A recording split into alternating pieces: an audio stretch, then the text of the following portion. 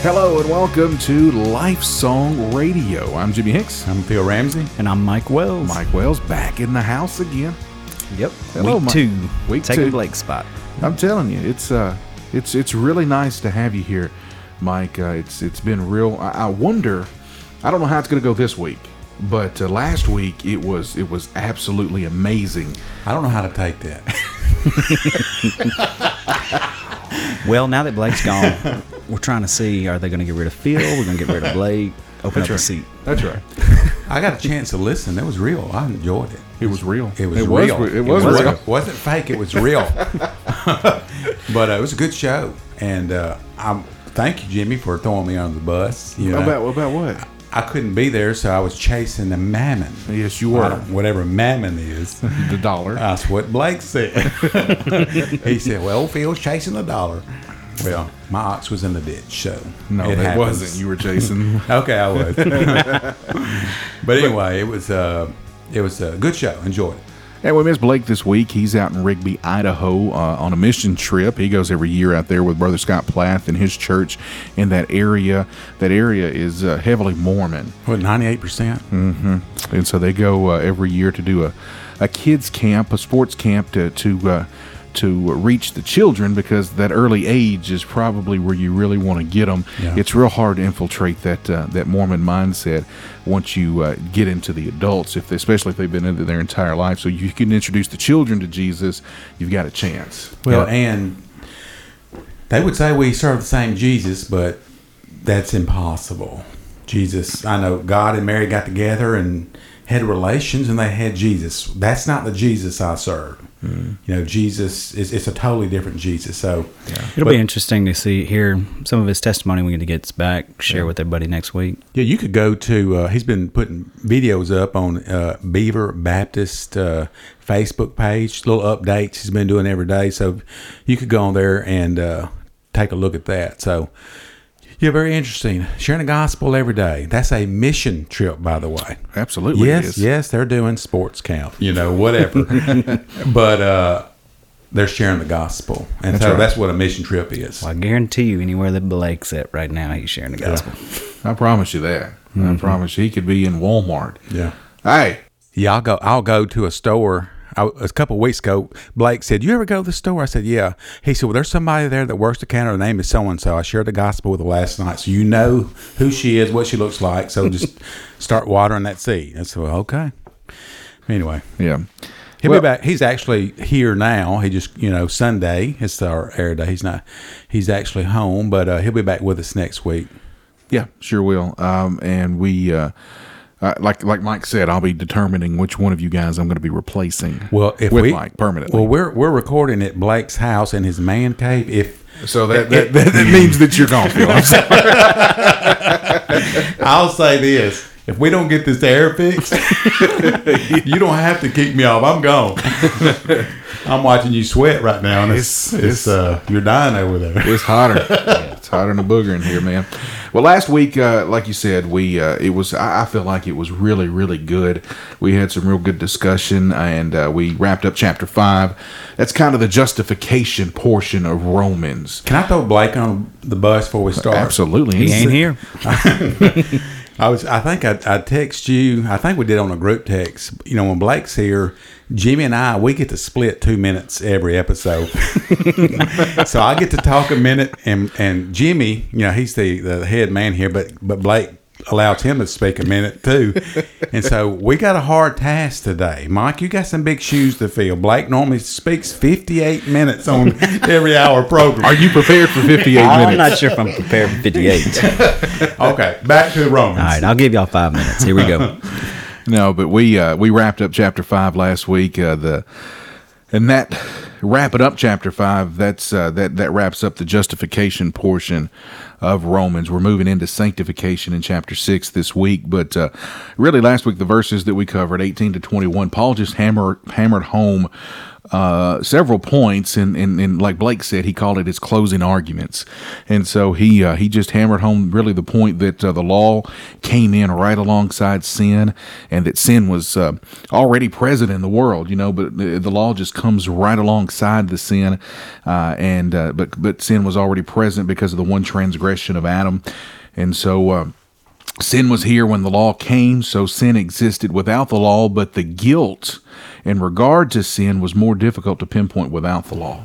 Yeah, so let's look at just what y'all been through so far in Romans. So you look at Romans chapter 1 through 3, you have condemnation and sin for the entire human race, and then as Jimmy just summed up in chapters 3 through chapter 5 is justification by faith alone, and here we are chapter 6, and what we're going to be going through what y'all be going through the next coming weeks is going to be all over sanctification. So That's what we've been through so far in Romans. Yeah, that's absolutely. So yeah, and we didn't mention this last week, and I'll mention it now. And I had it prepared last week, and we just didn't go down that path. But I think it's really interesting to know. We've all heard of Paul Bunyan. For our listeners, not Paul Bunyan. That's the guy with the blue ox. That's the blue ox. John Bunyan. I've heard of Paul Bunyan. Let's not edit that off the program, please. I'll be in charge of editing this week. John Bunyan. What about the Green Giant, Jim? So what about Snow White? What Chester chapter of the Cheetos. Bible is that So in? we've all heard of the Keebler Elves. Yeah. No. John Bunyan. John Bunyan's he wrote Pilgrim's Progress. Yeah. It's the second best-selling book behind the Bible. They have a movie now. Yeah, It just I heard came about out that. on that. But anyway, what I didn't mention last week was this text that we went up through, Romans 5:8-21, are the texts that saved him. That's how God used those passages to save him. He was a sinner with a foul mouth, and he was considered just to be reprobate in the town that he lived in. And one day he overheard women talking about him and how much of a rebel he was and how much of a rude and rough and crude sinner that he was. And it struck him. It struck the reality of his foul mouth, kind of hit him in his wicked heart, and he saw those verses that we studied last week in Romans 5, and it just struck him, the reality of it, and he saw it and realized that no matter how much sin increased in his life, that the grace of God superabounded all the more, and that there was hope for a sinner like him, and he was saved. God used those texts of those verses to save him. Awesome. So how many verses we're going to try to attempt today? What do we need to read? One. We're starting in 6, and maybe read through. Jimmy, why don't you read? Okay. I'll read the first 7. Okay. All right, Romans chapter 6, starting in verse 1. What shall we say then? Are we to continue in sin so that grace may increase? May it never be. How shall we die to sin still live? How shall we who die to sin still live in it? Or do you not know that all of us who have been baptized into Christ Jesus have been baptized into his death? Therefore we have been buried with him through baptism into death, so that Christ was raised from the dead through the glory of the Father, so we too might walk in the newness of life. For if we have become united with him in the likeness of his death, certainly we shall also be in the likeness of his resurrection, knowing this, that our old self was crucified with him in order that our body of sin might be done away with, so that we would no longer be slaves to sin. For he who has died is free from sin. Let's pray. Father, Lord, we just love you, and we thank you so much for this day and the ability to come to the table to study your word. And Lord, we just thank you for this ministry that you have created and you have given us. We don't take it lightly, Lord. We don't take your word lightly, and we don't take the responsibility of coming to it and studying it lightly either. So Lord, we thank you for it, and we ask you to illuminate all three of us now to the word and the truth of your word, so that we may explain exactly what you said through Paul and through the Holy Spirit, so we may explain it exactly how you intended for it to mean. So Lord, we just ask you to bless this time now. We love you. We give you all the honor, praise, and glory. In Jesus' name we pray. Amen. So Mike, Phil, we all can think of people in our lives that we know or have known at one time who've professed faith in Christ, but then fell away and started walking with the world again. Right? So here's the question that we're going to begin to start answering. Were these people saved and then lost? Or were they saved and later became carnal Christians? Or were they professing Christians who really never possessed Jesus to begin with? See, people, the people that were initially on fire based on an experience, but then they fell away, which to me indicates that they were never Christian to begin with. In Romans 6, we're going to study this as we go through, that it has the answers. And Paul's basic thought in this section is it's impossible for a truly saved person to ever be lost again. It's impossible. It's not going to happen. But it's just as impossible for a truly saved person to live however he wants in habitual sin. It's not going to happen. Well, and that's the key. Yeah. That's the key. And we're going, as we walk through that, we're going to let the Word tell us that. So we're dealing with sanctification. So Michael, jump in. What is sanctification?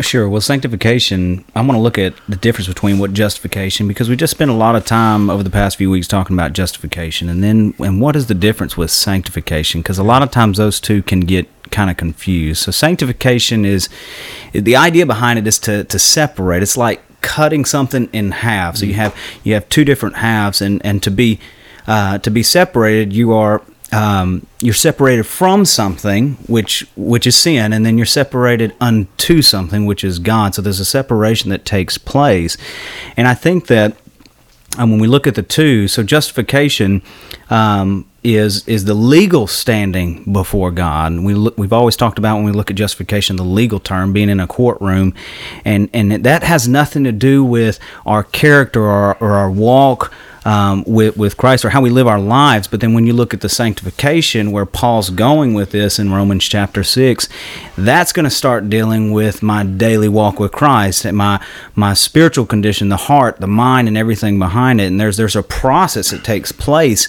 in sanctification. And then justification, that's a one-time deal, right? That happens once. And then, like I said, sanctification is a continual process. And I know some people like to break it down in three different parts. The past sanctification, the present, and then the future sanctification that takes place, and that's a much longer road to go down.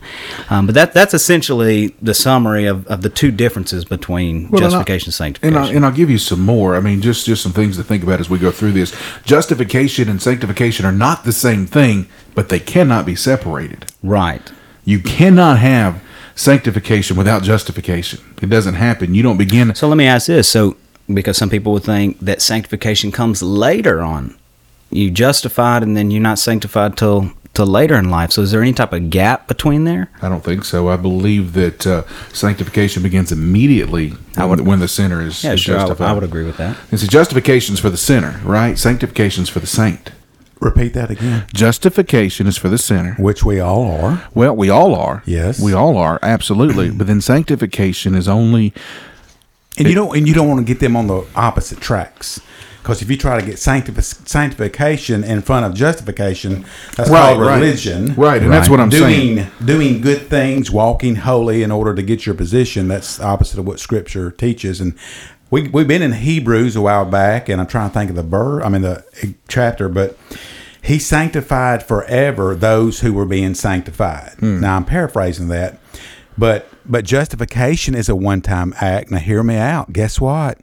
Sanctified. What does that mean? To set apart. So you're sanctified also. You're set apart for God's use.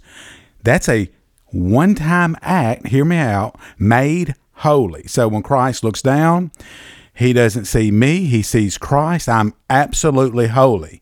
Because I'm holy, now I'm commanded to go walk in holiness. And sanctification is a work that God does, but also at the same time he tells us to obey, to walk in this too. So God ultimately is our daddy, and it says in Romans, we'll get to it, that one thing he has predetermined, and that is to mold us into the Son's image. And when he comes, when we see him, we'll be like him. Guess what? Finished. Yeah. So what you're talking about is like I said, there was three that they like to break sanctification down into. So you have positional sanctification, the one-time act, the initial act of being set apart. When we look at Scripture like Romans 6:2, how can we who died, so that's talking past tense, we've died to that. You look at Romans 6:6, and then that says, For For we know that our old self was crucified, so there's past tense verbs that are being used here. So there's the one-time sanctification, and then you move on to the progressive sanctification. So that's the present tense of things. Romans 8:13, if you are living according to the flesh, you must die, but if by the Spirit you are putting to death the deeds of the body, you will live. So there's a continual putting to death the things in our life that we should be, and that's the work God's doing presently. And then the last one is the perfected sanctification, future, where we one day in our glorified body with heaven will go and be fully sanctified to the extent that we as humans can be. Right. And so we just, as we move forward through these verses, and I like this I guess, introductory into sanctification before we really get into the text, because we've got to understand what these differences are. And so we have to know, because we spent so much time in justification, that this is not the same thing. It's not. Justification causes our salvation. The sanctification is the result of that justification. It's the result of our salvation. So now that we're saved, now that we've been justified, now God begins to mold us, like Phil says, into the image of his Son. He's obligated himself to do that in his word, that he will cause us to look like Christ. And so justification changes a person's position before God, and now sanctification changes the person's nature and character. And so that's what we're going to start looking at. And he doesn't need our permission, by the way, to do that. Michael, how many kids you got? I have 3. How old is your oldest? 7. 7? Okay. Does your, well, any of them actually, but does your 7-year-old need your permission? It's a girl, right? Yes. Okay. Does she need your permission to mold her into who you think she ought to be? No. So you're obligated as her father to do something. And that's what God does also in sanctification. He doesn't need our permission to do that. So I think it's also interesting to note that, and Phil likes this, and I wanted to share this because I know you'd like to talk about experiences. And, there are so many people out there today in the religious culture talking about come and have an experience, a religious experience. Well, that's what sanctification is, really. So not there's no experience in the justification. Justification deals with a person standing before God, but sanctification deals with the experiences of a Christian in life. Yeah. What shall we say then? Are we to continue in sin that grace might be increased? Look, Paul's already addressed, he knows what's going to come. He's laid it out. He talks about how God's grace is so much more than sin. It's super grace. So there's no sin that grace can't overcome. And as a believer, God's grace is far better than any sin. So he's already he's a good lawyer, and he's answering a question before it's even asked.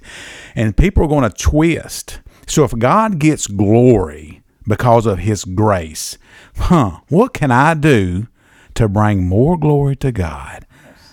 Yeah.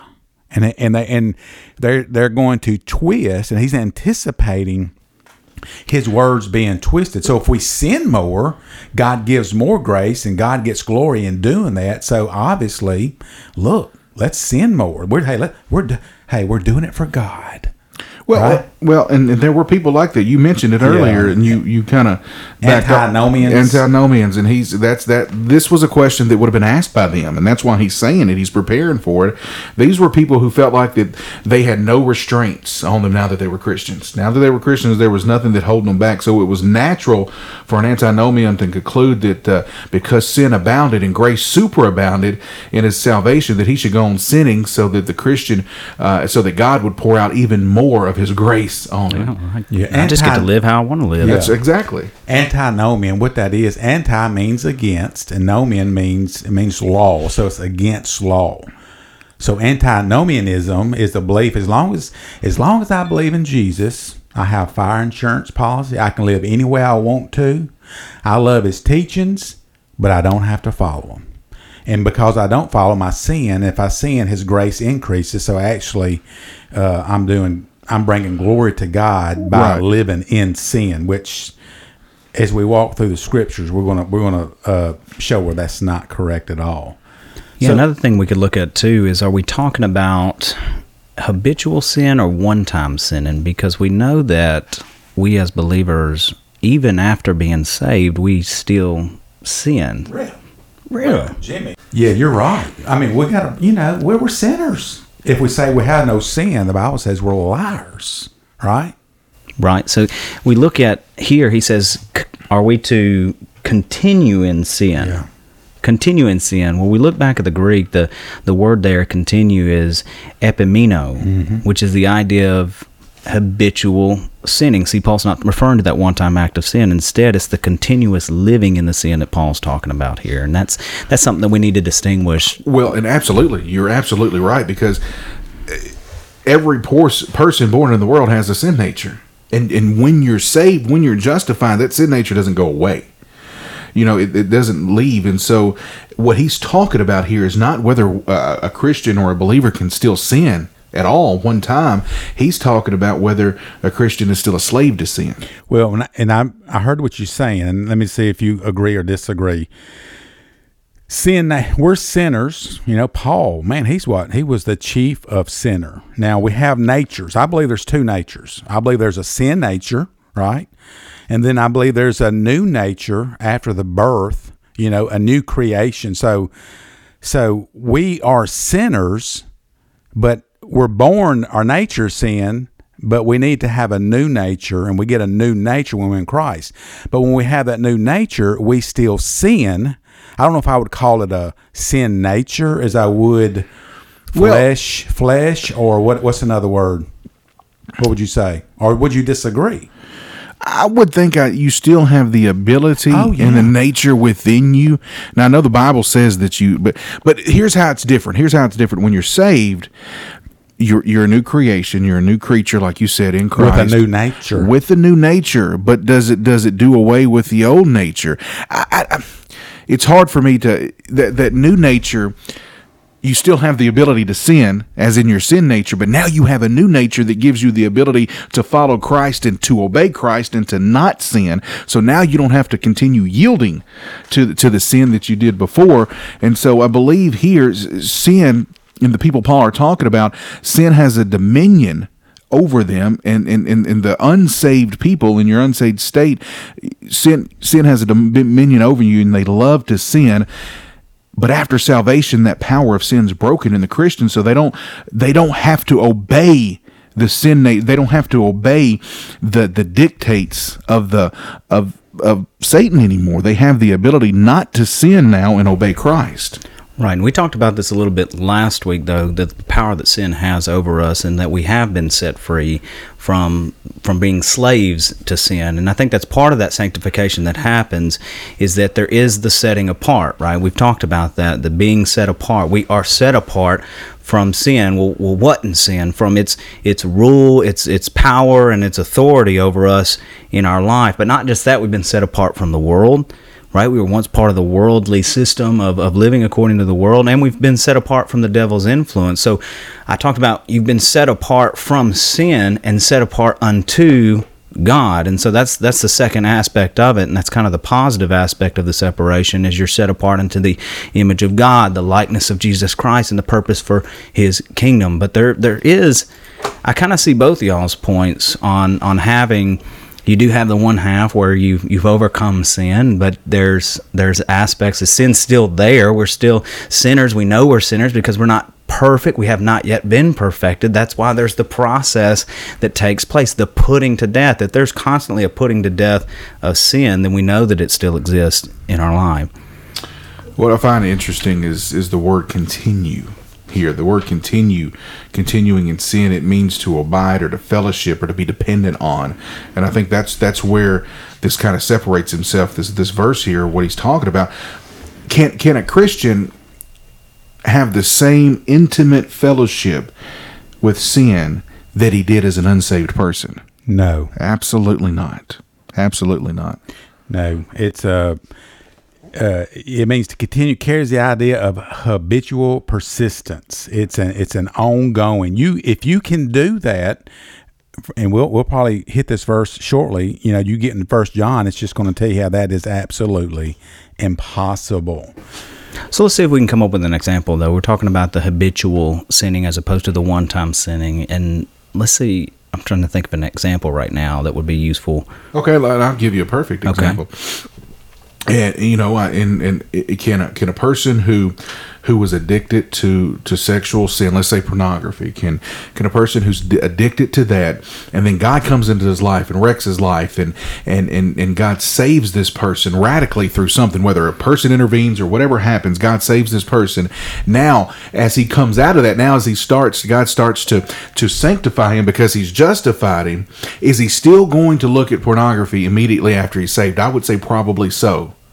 But there's going to be something new in him now as God is continuing to mold him. There's that new nature that Phil talks about, and he cannot be okay with it. God, now that Jesus lives in him, Jesus and sin cannot cohabitate together. And so that's why there's conviction. Mm-hmm. And so this person will continually to be convicted and I think over time he'll start through the sanctification process, start to do it less and less and less until that stronghold's beaten. You start to have that struggle between your fleshly desires and then the Spirit's desires. There's that struggle between the two. That was the key word you said, struggle. Yeah. Before you celebrated sin, now a man who's saved, he struggles with it. You know why? Because God himself lives in the person. Jesus is not an addition. You are a totally new creation. Absolutely. It's a transformation, not addition. So Christ himself lives in you. This is why you cannot keep on sinning. And to take it, and I don't want it to sound graphic or anything, but just giving you examples, take the person who was saved out of pornography. Before, like you're talking about, you celebrated sin. And so before, you take that person who had friends and buddies who all watched these videos, and they would be texting this stuff back and forth to each other.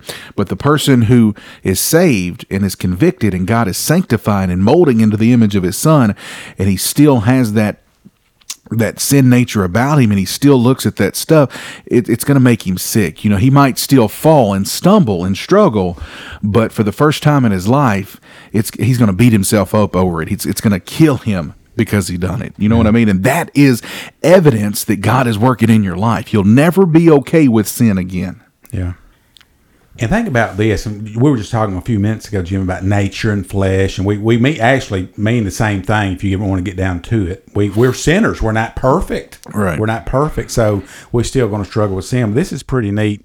Every time the word sin is used in this chapter, in chapter 6 is it now, it refers to the evil nature in the Christian.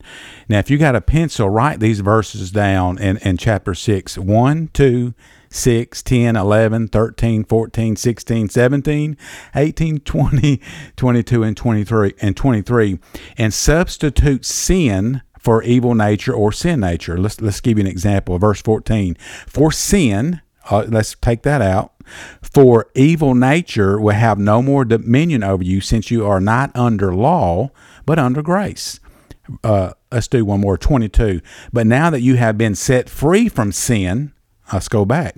But now that you have been set free from the evil nature, from the sin nature, and have become slaves of God, the fruit you get leads to sanctification, and its end, eternal life. So again, we are sinners. If we say we don't have sin, we're liars. But one thing that happens is, as we go through these verses, we no longer are enslaved to sin. It's no longer our king, our reigning king. You don't have dominion. We've died to that. And if you're dead, you can't live to it. So, and we're going to talk about that in a second. Yeah, that's absolutely right. Let's just keep moving on, though.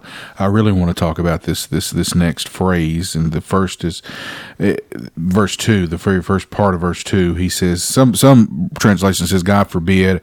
Ours says, "May it never be." Yeah. And mine says, "Absolutely not." It's almost like he's outraged here when he says that. He asked the question, and the question that he knows probably going to be coming and being twisted, and he's outraged. He would probably scream that out, by the way. That's probably right. Yeah. And he just says, he probably broke his pencil on that one. Yeah. That's true. But he says, may it never be. God forbid at the thought of a Christian, of a born-again believer, of someone who has been justified and gone through this whole process that he's talked about in the first 5 verses, to now say that he would live in habitual sin after salvation. There really probably is not an English word to capture the negative that this means in the Greek, that he meant. Certainly not. Absolutely not. Not at all. By no means.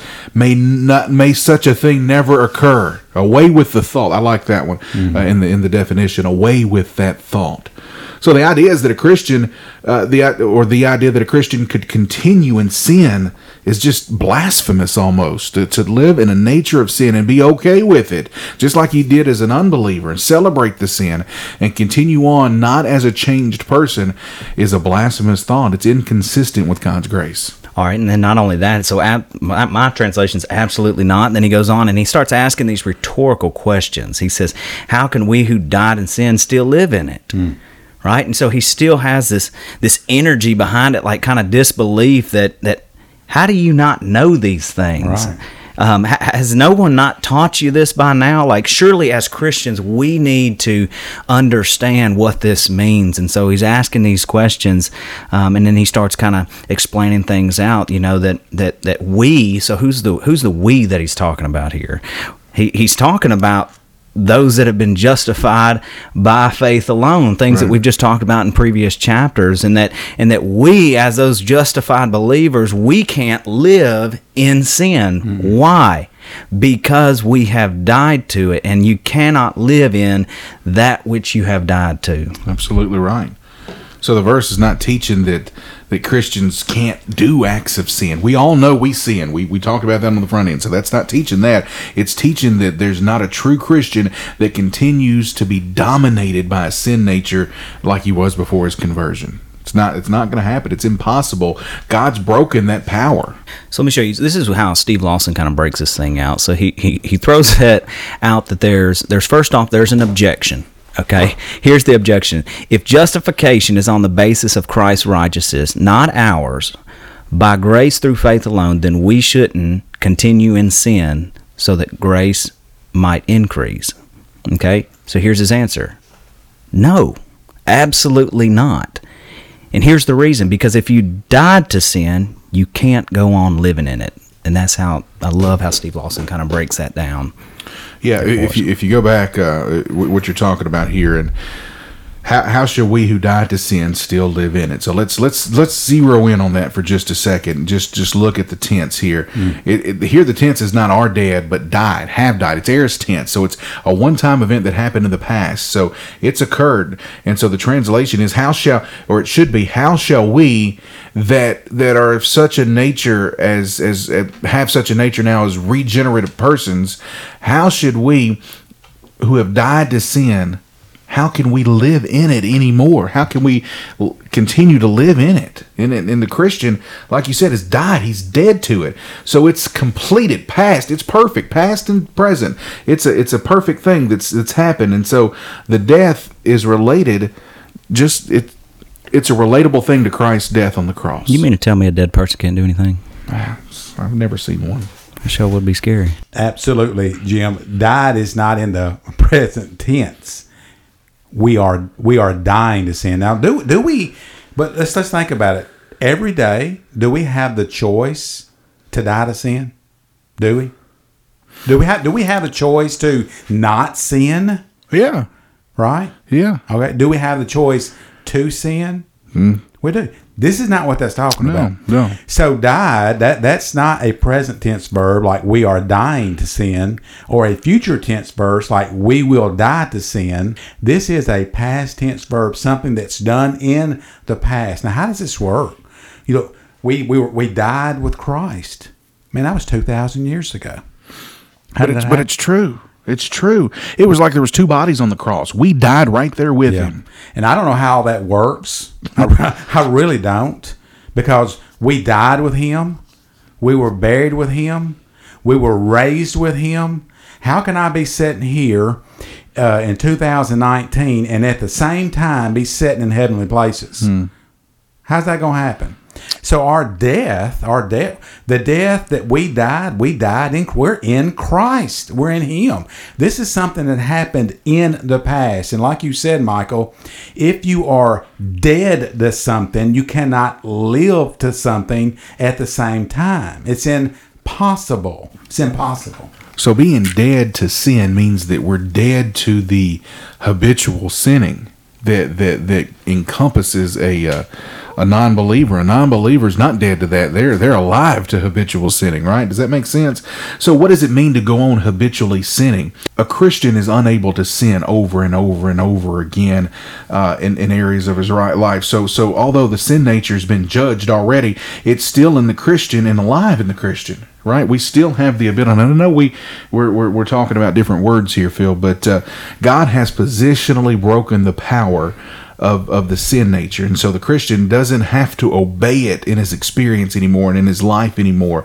So before salvation, we talked about this, but before salvation, he was a slave to sin, in bondage to it, obeying the sin and loving it. And now, because the Christian is a true Christian, a believer who has really been justified, has died to sin, when he does sin, he's going to hate it.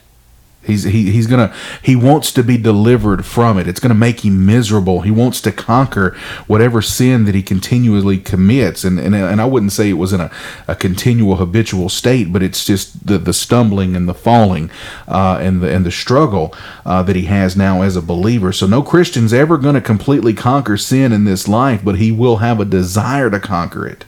Yeah. Does that make sense? Yeah. If you don't have a desire to conquer it, then that's the difference between believer and non-believer. You're going to have the want and the desire. So let me ask a question. What if a Christian does yield to this evil nature? But he has an advocate. We know that. God's made provision for it. Yeah. He has. 1 John, you brought it up earlier. 1 John 1:9 says, if we confess our sins, he's faithful and just to forgive us our sins and to cleanse us from all unrighteousness. God's desire is that we don't yield to the sin nature. You know, he doesn't want a believer to yield to the sin nature, but he says, my little children, these things I write to you that you not sin. And if any man sin, we have an advocate with the Father, Jesus Christ, the righteous, and he's the propitiation of our sin. So if a Christian does sin, if he does act in sin, God's provided the death of Christ, which cleanses when confession is made. Yeah. Man, that just makes the hair on the back of my neck stand up. That's good stuff. Yeah, it is good stuff. And you said something about Ephesians a few minutes ago. There's a difference between Ephesians 2. It says we were dead in sin. Question: who on earth was dead in sin? Everyone. The whole planet is dead in sin. But in this verse, it says we're dead to sin. So you have two prepositions. You have two totally different meanings. When you're dead in sin, you're dead. If you look up the word, we've said it before, it actually means non-responsive. It's corpse. The word corpse is used. You're dead. You're disconnected. You're separated from God. You're dead in sin. But now, after salvation, we're dead to sin. What does that mean? The power of sin. Sin has no more power over us. You cannot be dead. You cannot be dead to sin and at the same time live in it. It absolutely is impossible. One of my favorite verses, it is so true. It's 1 John 3:9. And I'm going to kind of there's some verbs in here. I'm going to break them down real quick. This just proves that when you said it, y'all both said habitual is the key. If you're living a life of habitual sin, which means an unbroken pattern of continual sin, if that's your life, well, then 1 John speaks of that. It says, no one who is born of God practices sin. Present tense equals habitually. No one who is born of God practices sin, because his seed abides in him. Okay, that abides, present tense. What does it mean? It means continually. Let me just keep going. No one who is born of God practices sin, because his seed, who is that? Christ. Because his seed abides continually in him. And here's another word. He cannot He cannot sin. What does that mean? This is present tense also, habitually, and in the Greek word for not indicates absolutely not. Continue to live a lifestyle of sin. It's impossible because he is born. He is born. What is that? That's perfect tense. Past completed action with continuing results because he has been born of God. So what does that mean? A saved person cannot continually live in sin. If he does, because God's seed is in him. If he does, he has not been born of God. It's impossible. It is impossible because God, like you said, God's seed's in him, and God has obligated himself to sanctification and to molding a person into the image of Christ. And so if you continually sin and you don't have any remorse, there's no remorse to it. There's no continually or there's no continuation of your not sinning, then there never was the conversion to begin with. Before we were saved, what do? We chased after sin. That's what we did. Now that we were saved, guess what? Sin chases after us. That's good. But here's the deal. It has no power over us. Before, look, in Adam, guess what? Sin and death reigned. In Christ, we've been freed from that, and now death and sin has no more power. It's not king in his life. We've been set free. So if we sin as a believer, look, man, don't do it. You have the ability. You've been set free from that. It's no longer your king, so don't do it. So just to recap, may it never be. Strongest negative. He screams it out. No, no, no. Yeah. No. How shall we who die to sin live in it? It's impossible. You can't... If there's a death, Jimmy, if you die today, can you live tomorrow? Nope. It's impossible. Y'all going to have to take care of my family and well, let's pray you don't die, Bubba. So if you're dead, you can't live. These are two things that can't coexist together. Absolutely. We're dead to sin. So now we can't live in sin. It's impossible. Again, we covered that. Verse 3. That's right. So he asked that first question. Then he goes on to his second question. Let's look at this verse 3. He says, "Or are you unaware that all of us who were baptized into Christ Jesus were baptized into his death?"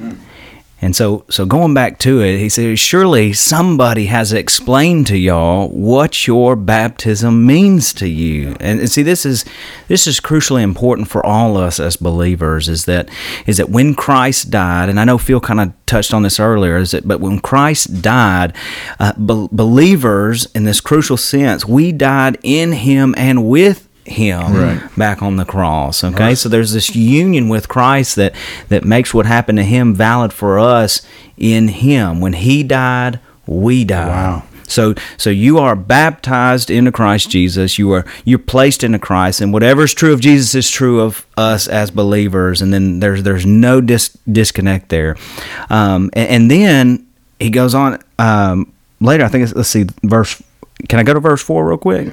Okay, so he says, "Therefore we're buried with him by baptism into death, in order that just as Christ was raised from the dead by the glory of the Father, so we too may walk in the newness of life." So we died with Christ, and then we rose with Christ. Believers in some crucial sense, now we were made alive in him, right? So the believer's union with Christ not only means that we died when he died, but that in his resurrection, our new life to God was secured. So in some sense here, we died with him and we come alive to God with him. I think probably the most difficult words to define in Scripture are the words "in" or "into." Yeah. Mm-hmm. Over 200 times those words are used in the New Testament. Paul uses them 164 times by himself, whether it's "in whom" or "into Christ" or "in him" or "in Christ Jesus." He uses it over and over and over again, expressing the fact that the Christian has been baptized into Christ, or put in, like Mike said, into union with Christ. That's and key. So the concept of union with Christ, it's difficult to define, but it is key for us to understand Christianity and our sanctification and this progressive victory over sin in our lives, we have to understand what it means. And so these prepositions in and into are important, and we can't just look over them because they're small words. And so this baptism, it means a lot, this baptism into Christ. And you kind of summarized it there, but we can dig deeper. Sure. And also, look, believers, they're commanded to become in practice what we are in Christ. So we've talked about this over and over, but dead to sin and now alive to God, right? We've risen with him in his resurrection. And Paul here, he's not drawing this conclusion that our obedience that we have to Christ is some type of automatic thing that's happened. It's automatic from our death and resurrection with Christ. He's not saying, look, since you guys all died to sin in Christ and are alive in God in him, there's no need for me to command you to do anything. And there's no act of obedience that's involved here. There's only an automatic outcome of sinlessness. You died to sin, so automatically you don't sin. That's not what Paul's saying here. It's not what he's saying at all. Instead, he says, look, you died, so consider yourselves dead. You're alive. So look, consider yourselves alive to God. You are, so now become what you are. Right. So let's keep in mind that this baptism that he's talking about here has absolutely nothing to do with water. Well, if it does, then we need to erase the previous few chapters, right? Because it totally voids all of that out. This has this text. Now, there's texts that talk about water. This isn't one of them. By the way, this is the baptism of the Holy Spirit. Yeah, I would say this is, many of the Christians, the Roman Christians that he were writing to were absolutely ignorant of the fact that they had been baptized into Christ. And that's why he's putting it in here. Basically, what he's saying is that a Christian and these Roman Christians that they don't understand, they're not merely a justified believer, but there's someone that has entered into this personal union with Jesus Christ. And that means more than just being a regenerated believer that is now, you're not lost, but now you're saved, you've been justified. Well, there's more to it than that. There's more to it. You're now in union with Christ. And so Paul wants to show that how a Christian, that he's died to sin, that he's actually died to sin, and to show that a Christian now has been baptized into Christ's death, that because of that, he's a sharer of his death to sin. And so this baptism has nothing to do, like I said, with water, but it's a spiritual baptism, and it's an act that places a person into Christ. Well, and y'all both said the key word here is union. I mean, that's the big word. I mean, I was just sitting here looking at First Corinthians 10:2, and all were baptized into Moses. So what does that mean? When the followers of Moses, he represented what? God. He was a prophet. He spoke for God. So they were in union with Moses, baptized into Moses and what he was doing. The same way we are baptized into Christ and what he has done. We are.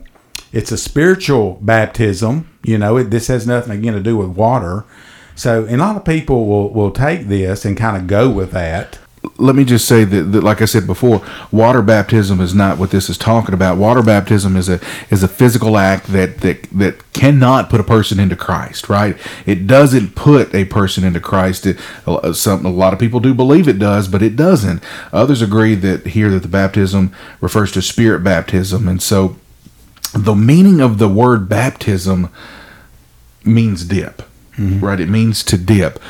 But that's not the only meaning of the word. And if you start looking at the Greek and examining what it means, here in this text, it doesn't mean to dip, it means to identify. Galatians 3:27 says, For as many of you have been baptized into Christ, have put on Christ. Yeah. So spirit baptism happens to every Christian the moment he believed. It's actual fact. It's an actual and a positional thing. It has results in a Christian's experience. So it's positional in that it's true of every believer, right? And it's so the purpose of this spirit baptism is that the moment a person believes on Christ, the Holy Spirit identifies that person with Christ and puts him in union with Christ so that he becomes one with Christ. Does that make sense? Y'all following? Well, think about this. John 17, he's praying. I pray that they be one as we are one. But guess what? The key to the Christian life is in Christ. in Christ.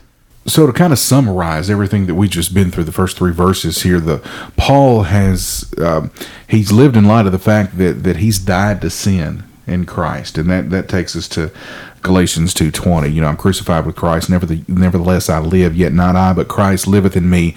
The life which I now live in the flesh, I live by the faith of the Son of God, who loved me and gave himself for me. So Paul clearly understood that the power of sin had been broken at the cross. Yeah.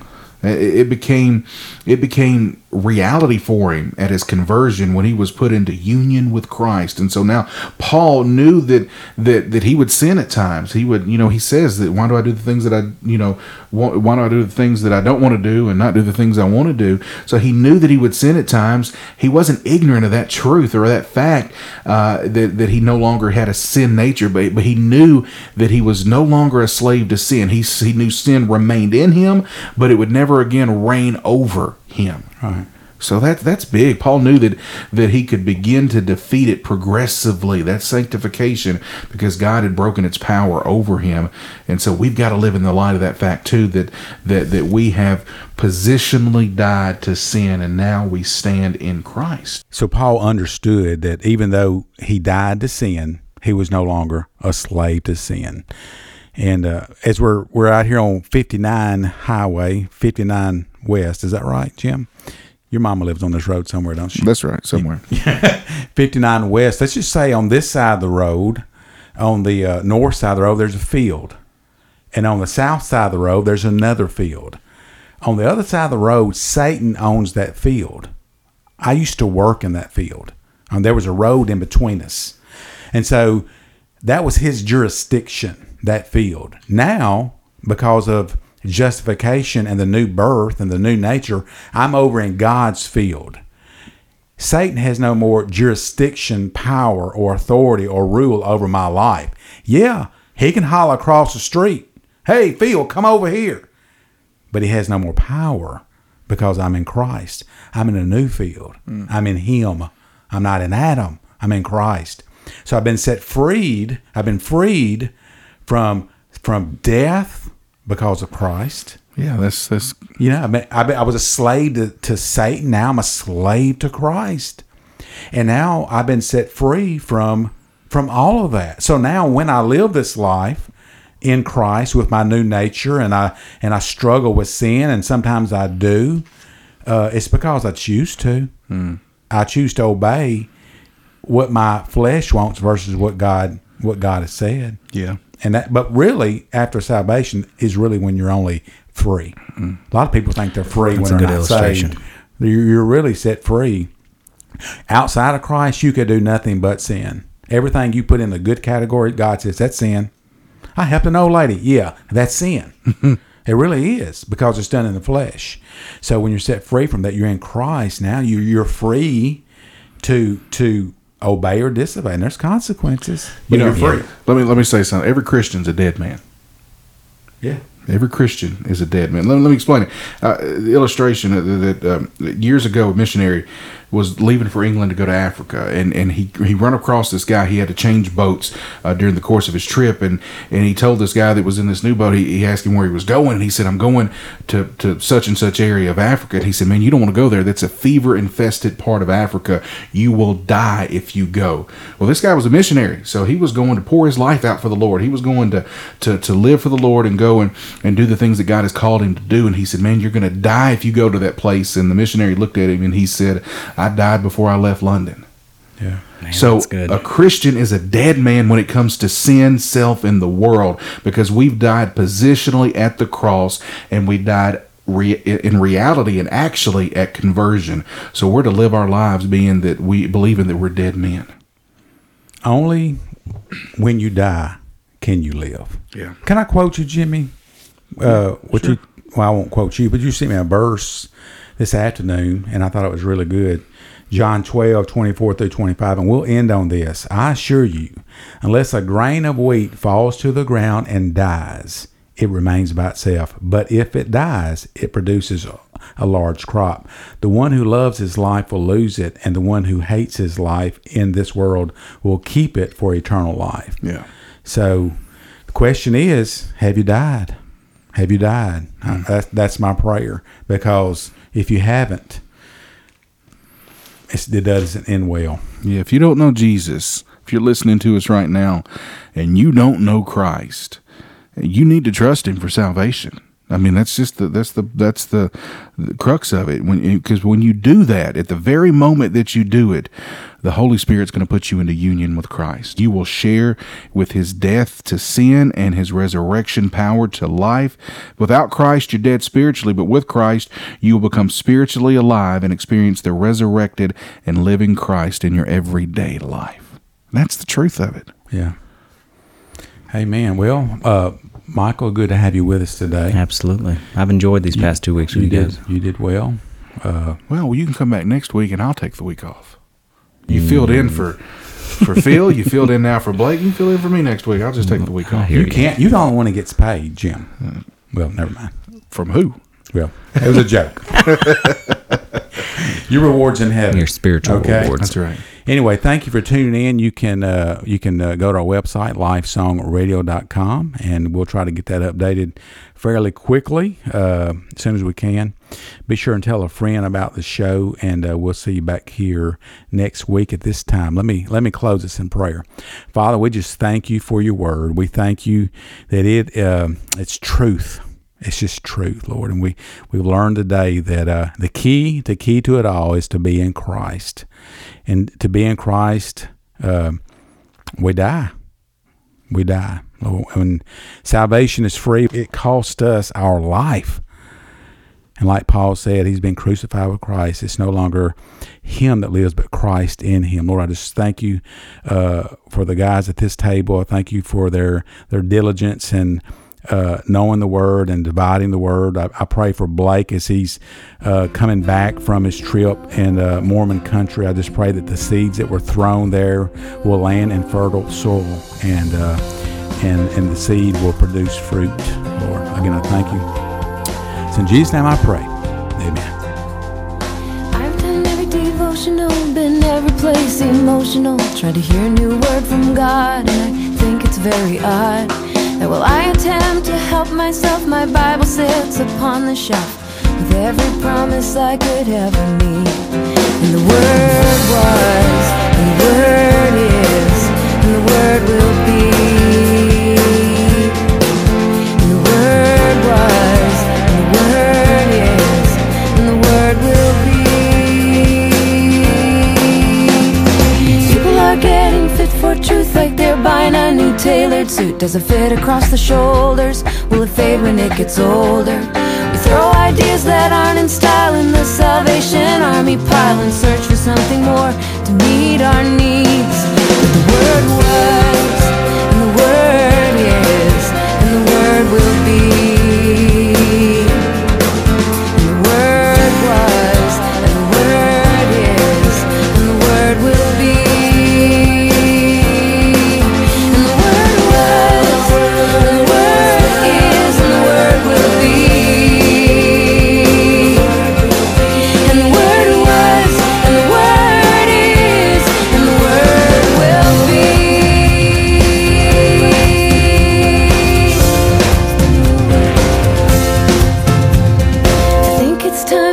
Discover all the ground that I have covered. Like seek ye first, what a verse. We are pressed but not crushed, perplexed but don't despair. We are persecuted but not abandoned. We are no